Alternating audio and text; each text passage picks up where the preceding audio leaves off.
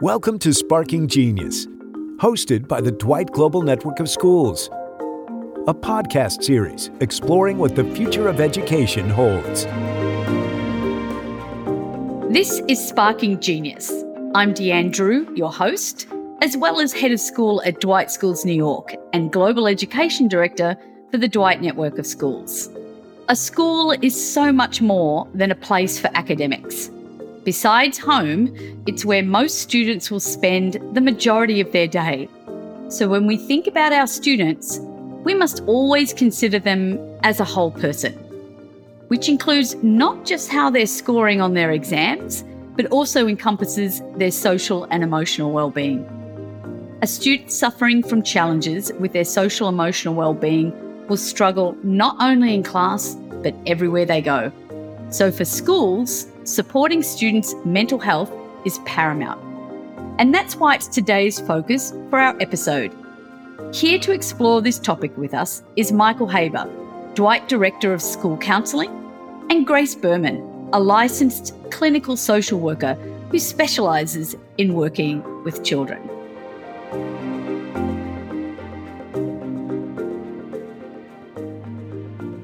Welcome to our episode today.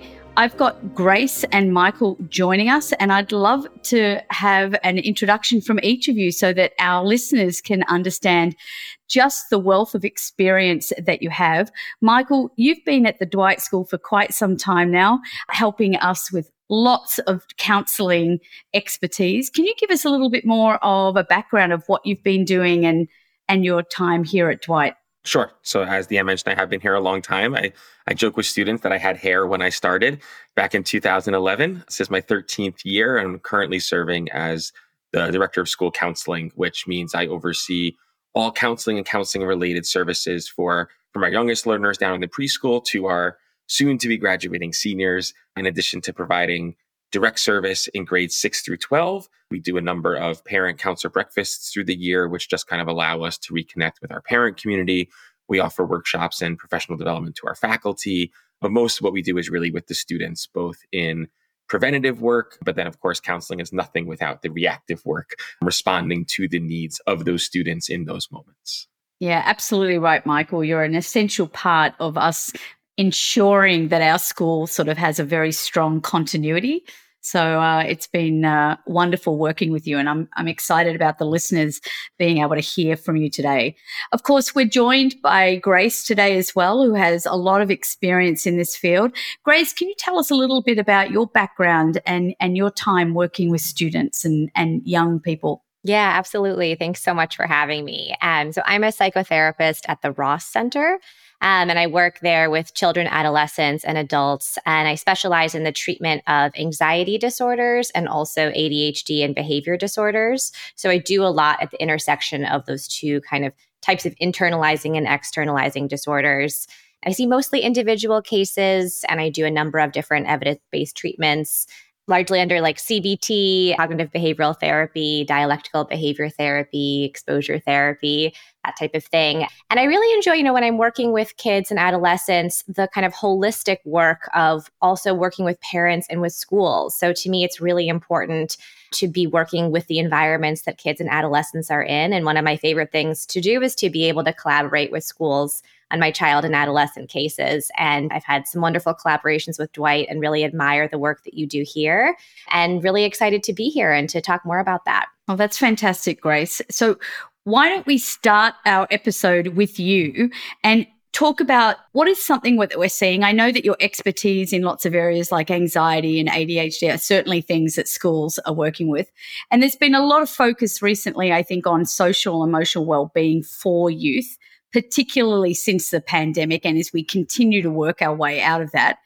How would you describe the current landscape and where we are today based on what you're seeing with the work that you are currently doing with young people, teens, and so on? Yeah, it is a tough time for kids and for adolescents. And, we have the data to back that up. I think a lot of adults feel as though their teenage years were not the easiest years of their lives, but we know statistically it's harder for kids now. We see really dramatic increases in anxiety and depression and suicidal ideation and attempts. We've seen this in the last decade. For example, of suicidal ideation and attempts, I think have gone up in about to about 40% in the last decade, like since 2009, I think is the maybe don't quote me on this, but those are the statistics that are coming to mind.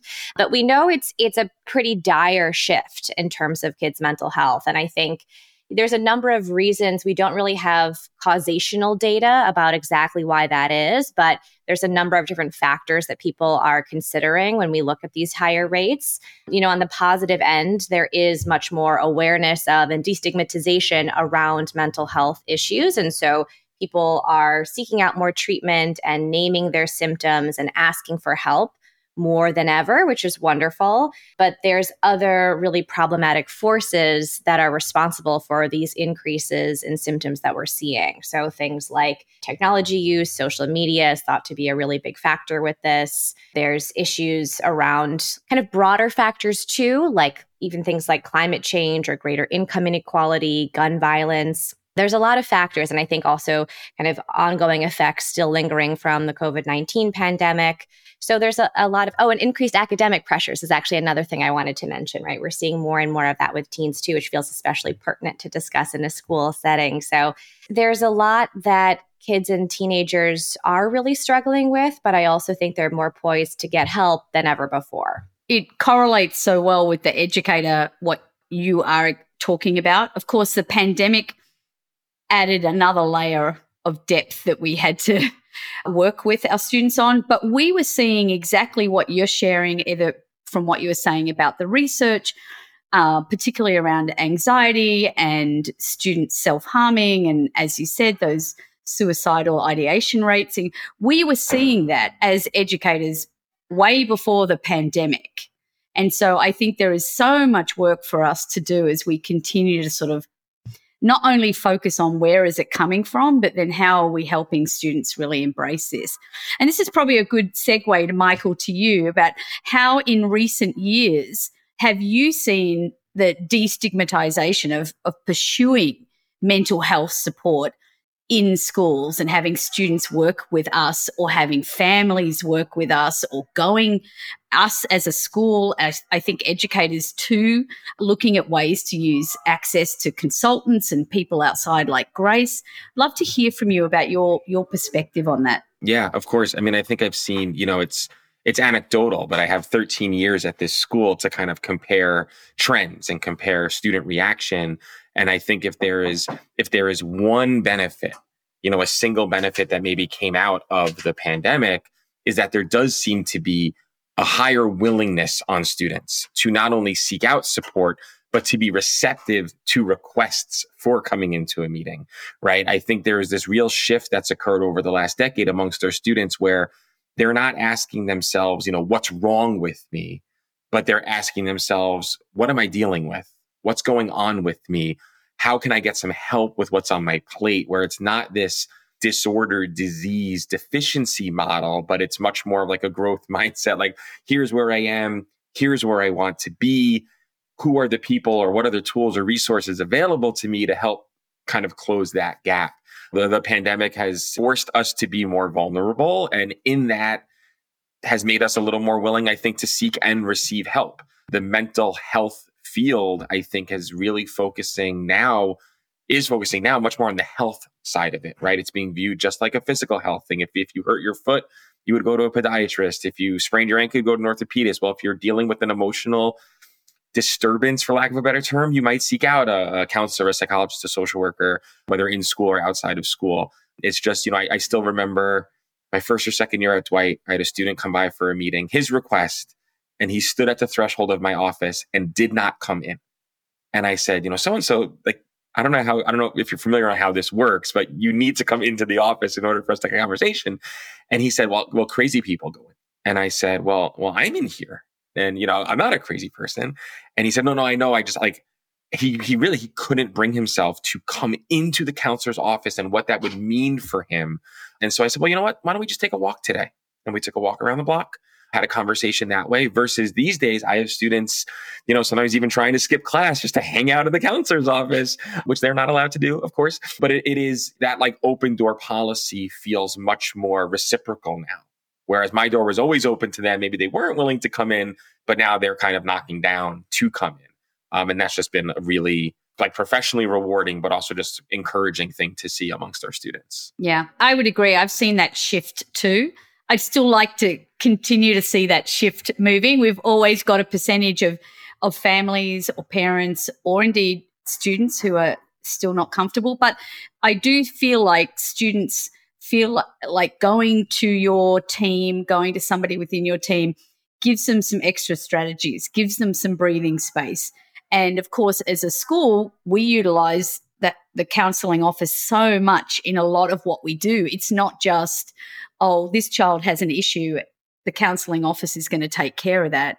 It's much broader than that and so useful for a school as we're considering social emotional wellness for our kids. So absolutely.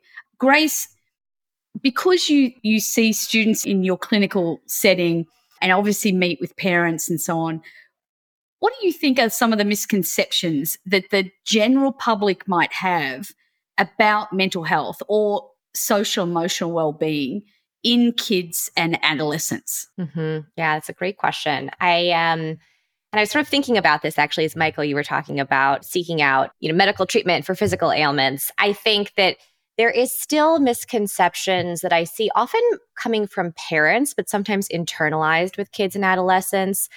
This idea of sort of like delegitimizing their mental health concern, or even though, we have a label for it and can recognize the symptoms of it, this expectation that they shouldn't be experiencing these symptoms, right? So like if a parent of a child who has ADHD comes in and is talking to me, the expectation is like, well, they still should be able to get all of their homework done, or they should be able to be organized, or, if you're really depressed, you should be able to get out of bed and do all of these things. And it's a delicate balance between holding the perspective that they can do it and being a cheerleader and believing in their ability to work hard and get better, but also not having unfair or unrealistic expectations and taking the mental health diagnosis really seriously, like recognizing that it is going to be that much harder for this child to do these certain things because of this real, legitimate, and treatable condition that they have. So I think that's, in a broad sense, sort of the biggest misconception.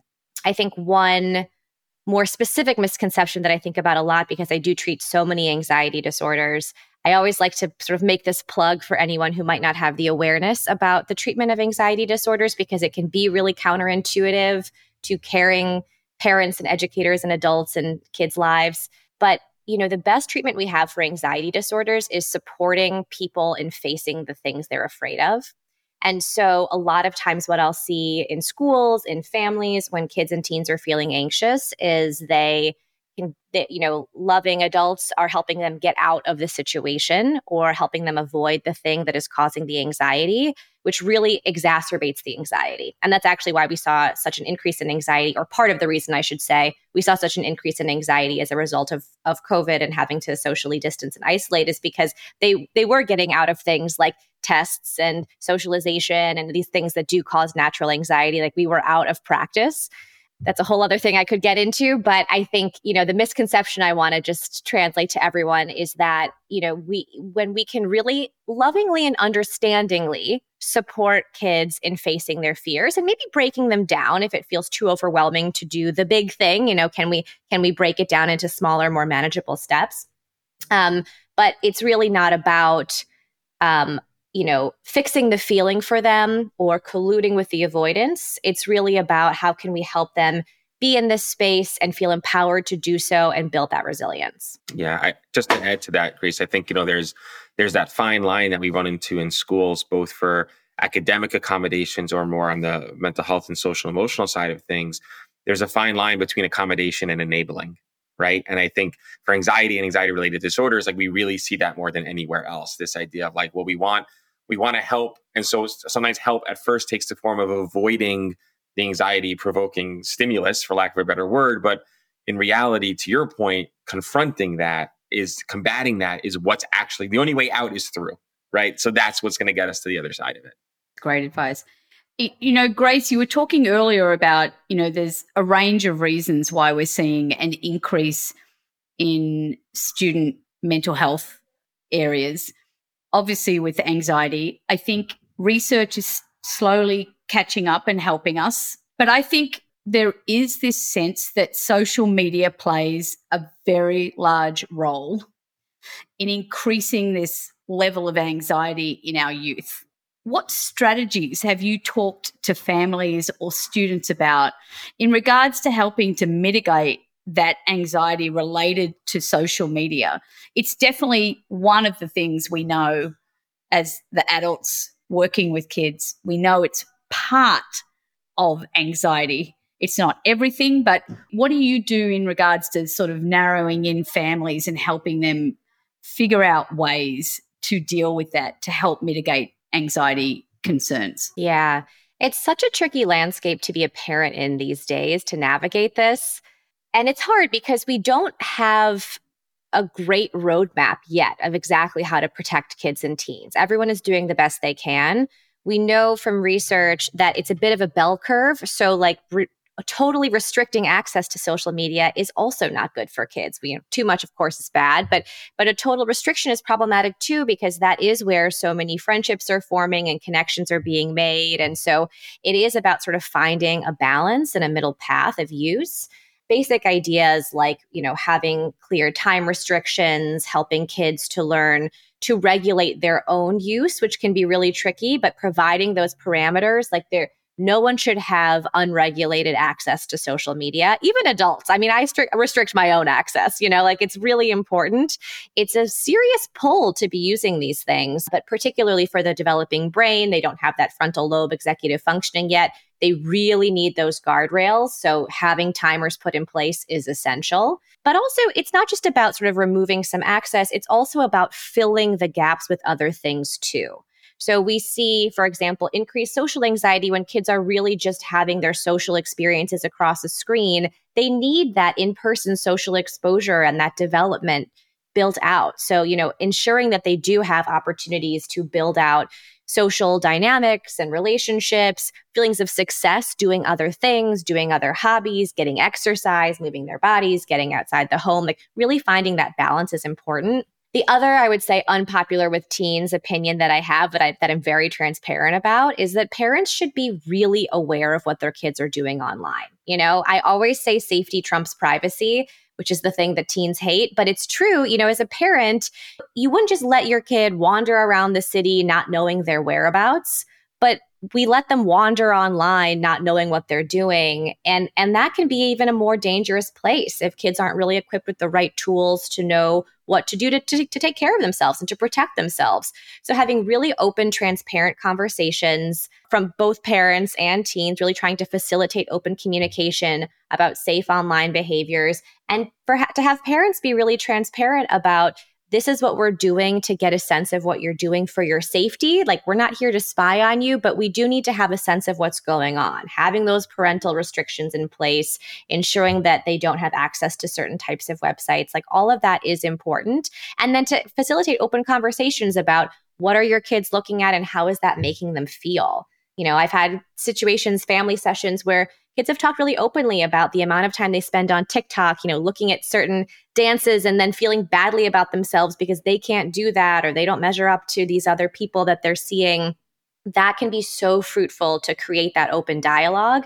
And that often starts with the caregivers in kids' lives. I think just to add to that a little bit, I think another thing that parents can do, and I say this as a parent who should maybe be doing more of this, is also model the behavior that you want to see. And so if you want your kids to not just be mindlessly doom scrolling through a social media app, then perhaps as a dad, I can also put my phone down, right? I don't need to be on my phone with my laptop open while watching television, which is unfortunately a situation I find myself in quite often.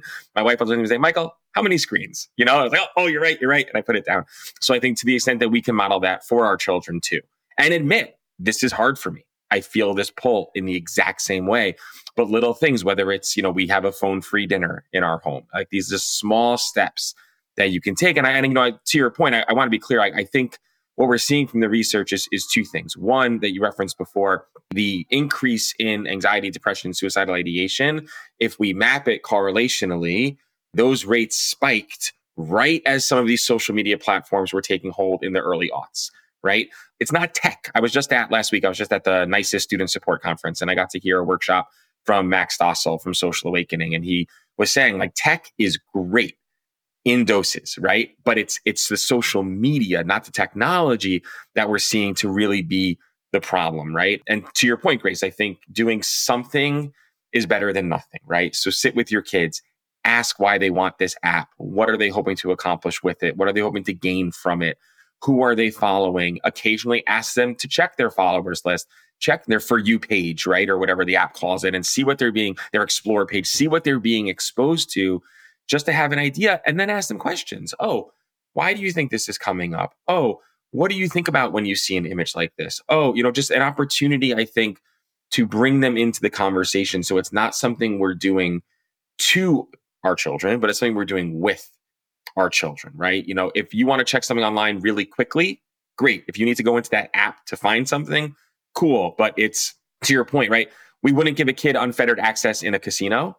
And these are slot machines, essentially. It follows that same variable ratio reinforcement schedule where, they're getting that dopamine hit every time they get a like or a comment or they see something. And that's what that's what keeps us coming back to it. It's a minefield for parents to try and figure out, but it's something we really do. And what I often say to parents too, building the ability to communicate with your child from an early time is going to help you as you continue to navigate these very tricky areas that we're also trying to navigate for ourselves. Building the plane while flying the plane, right? Michael, it's a good segue again.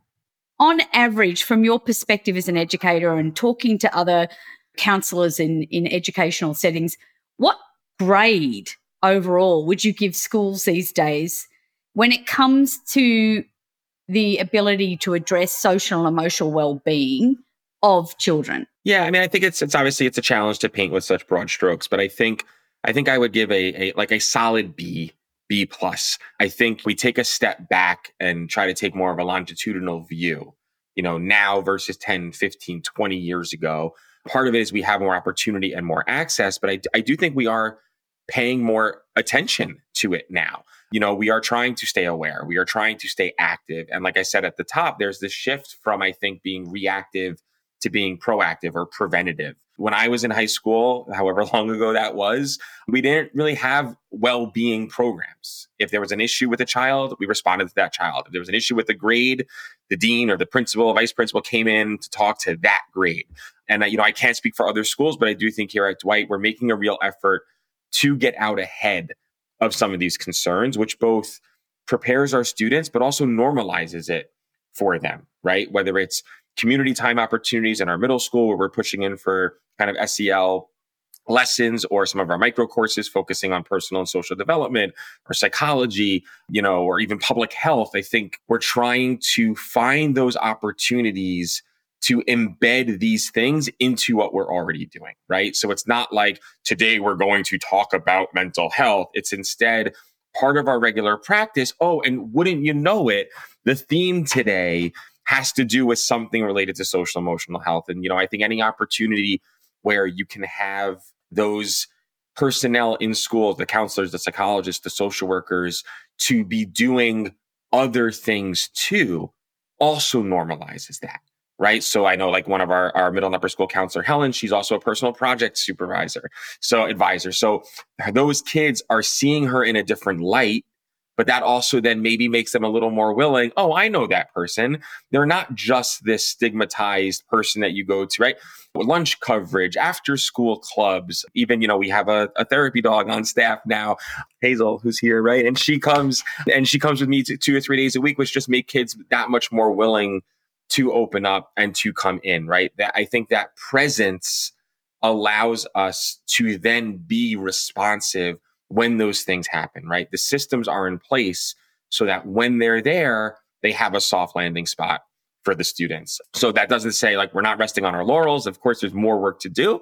But I think a BB plus is probably is where I think we're at, these days.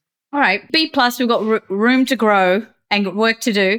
Grace, from your perspective in the practice, do you see any difference in how independent schools might be dealing with social emotional wellness and challenges in this area or not? It's a tough question to answer because it really varies, right? There's such variability in how independent and even within the public school system, how they're handling mental health issues. And I think a lot has to do with resources, but also priorities. I will say in my experience with Dwight, I think that you handle mental health issues very well. I've encouraged people to apply to your school. I think that the Quest program you have is so awesome.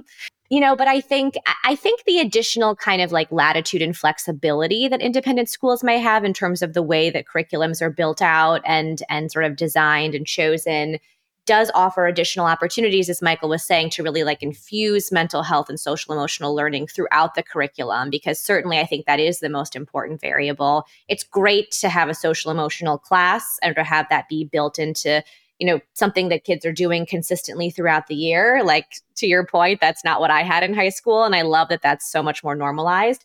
But it's really about not just isolating it to a class and infusing it throughout the way that you think about a writing prompt in an English class. Like, can that be related to your own personal reflections, thoughts, and feelings? And are there different elements of how educators can be trained in order to infuse more of a holistic sense of mental health supports throughout the curriculum? I do want to add also the fact that you have a therapy dog that can come in is so cool. Highlight of my life. Yeah, I love that. That's really great. And I imagine, it's maybe unique to an independent school. So yeah, I think there's variability, but I do think I'm impressed by the way that I see certain schools really trying to rise to the challenge of how do we best support our students and how do we make this a top priority, because it really does need to be a top priority. If the social emotional health is not there, the academics are going to suffer. I think schools are really trying to find quality, meaningful time to be able to do this and not just do it as a label or an add-on, or indeed just to say to the classroom teachers, it's your responsibility. I do think schools are really trying to find ways to do that. They were trying to do it before the pandemic. It was obvious we needed to up our game during the pandemic, and so much more important so afterwards. But I'm glad to hear that you're seeing pockets of schools really being very innovative in ways of trying to really address this. And the hope is that other schools will follow suit when they see the practice being successful. Michael, what role, if any, does the homeschool partnership play in that social and emotional well-being of children? Because I know you've dealt with such a range of family. I mean, first of all, Dwight is quite diverse in the range of different families we have, but that homeschool partnership is something that can be a make or break, right, for how responses, reactions, and an action plan to help kids with social and emotional well-being is so important. Sure. Yeah, put as simply as possible, it's huge. I think the homeschool partnership, the homeschool connection plays a huge role in not only the success of social and emotional well-being approach, but also just the success of the students overall. I'm a big believer in communication. I think the more communication and collaboration that exists between the adults in a child's life, although they might not agree, I think they are better for that, right? Especially when you consider how full some of the plates are. Like, so these kids' plates are so full, right? And everyone wants a piece of that pie. Course-specific teachers, athletic coaches, club advisors, theater directors, parents, friends. Like, everyone wants their attention, their effort, their achievement. And then it's sometimes like a struggle, right? How do we fit this one more thing in? And I think when those adults are all speaking, when parents are saying, listen, they've got this going on at home, or if a teacher reaches out and says, listen, we noticed today they seem a little off their game, right? It's not upset. They're not being penalized, but is something going on? It allows, not in a talking behind their back way, right? Again, doing with them, not to them. I think that only serves to benefit the child, right? I believe, and I want to believe this about my own children, that parents know their kids best, right? I want to believe that. And that's possibly true. but we have them physically in school for more time, for so much time, right? And if we're not communicating, then we're all kind of operating with an incomplete data set.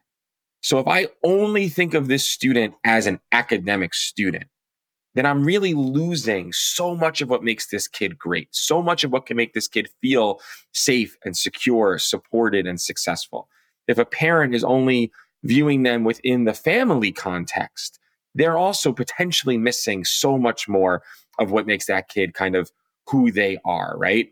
And like I said, students don't always love when the adults are involved. And I think even about, like, again, myself as a high schooler, going to one parent instead of the other when I thought who would I get more success from, playing them against each other sometimes even. Sorry, Mom, if you're listening.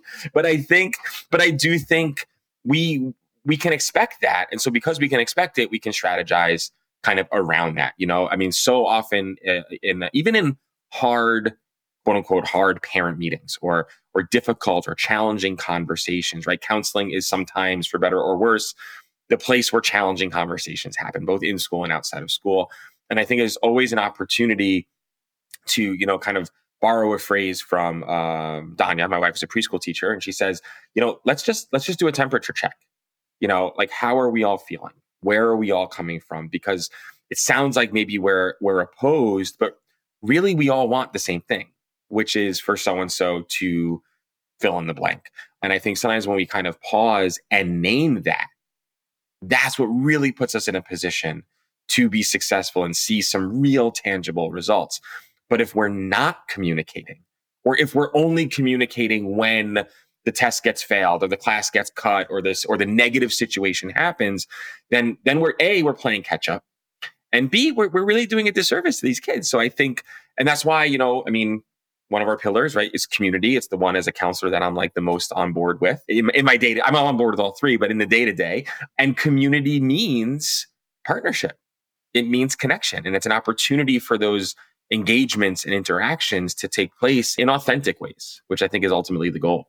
I love what you're saying, Michael. I couldn't agree more with all of that. And I think, in my experience, I've definitely seen that resistance with teens where it's like they don't want people involved. But when people can really come together, the school, the parents, the outside therapist, if there is one, the coach, whoever, and really get on the same page, and it's framed as like, we're team so-and-so. Like, this is your team behind you, right? Like, we are your bench, and we are all on the same page working to help you.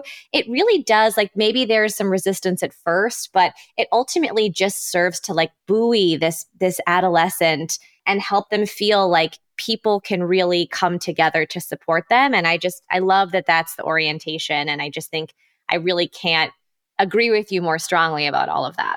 Yeah, that's great to hear. And I think what you're saying is segueing into what could be our final question about asking both of you about, like, what advice would you give a school or a parent? Obviously, I think what you've just stated about that homeschool partnership and that team effort, we would absolutely continue that advice. But is there anything else that you think your advice now to parents, to other educators, about ways to increase our efforts at supporting the social and emotional well-being of children? And Grace, maybe we'll start with you. Sure, yeah. Michael said this earlier in response to social media use, but I think this applies so broadly. This idea of modeling is so important.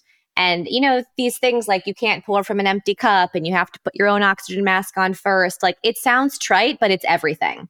And I think it applies to schools, it applies to parents, it applies to the broader sense. How are teachers being supported within schools so that they can then support their students? Is there environmentally a broad enough, educational and mental health support staff so that students are feeling that and the adults are not experiencing a level of stress that inhibits their ability to support? But, we really do see the most learning as a result of modeling, So, and I think that one thing in my work with parents that I'm often saying, parents feel the need to model this like infallibility and this sort of level of perfection, so my kid doesn't see me get upset or doesn't, question my authority.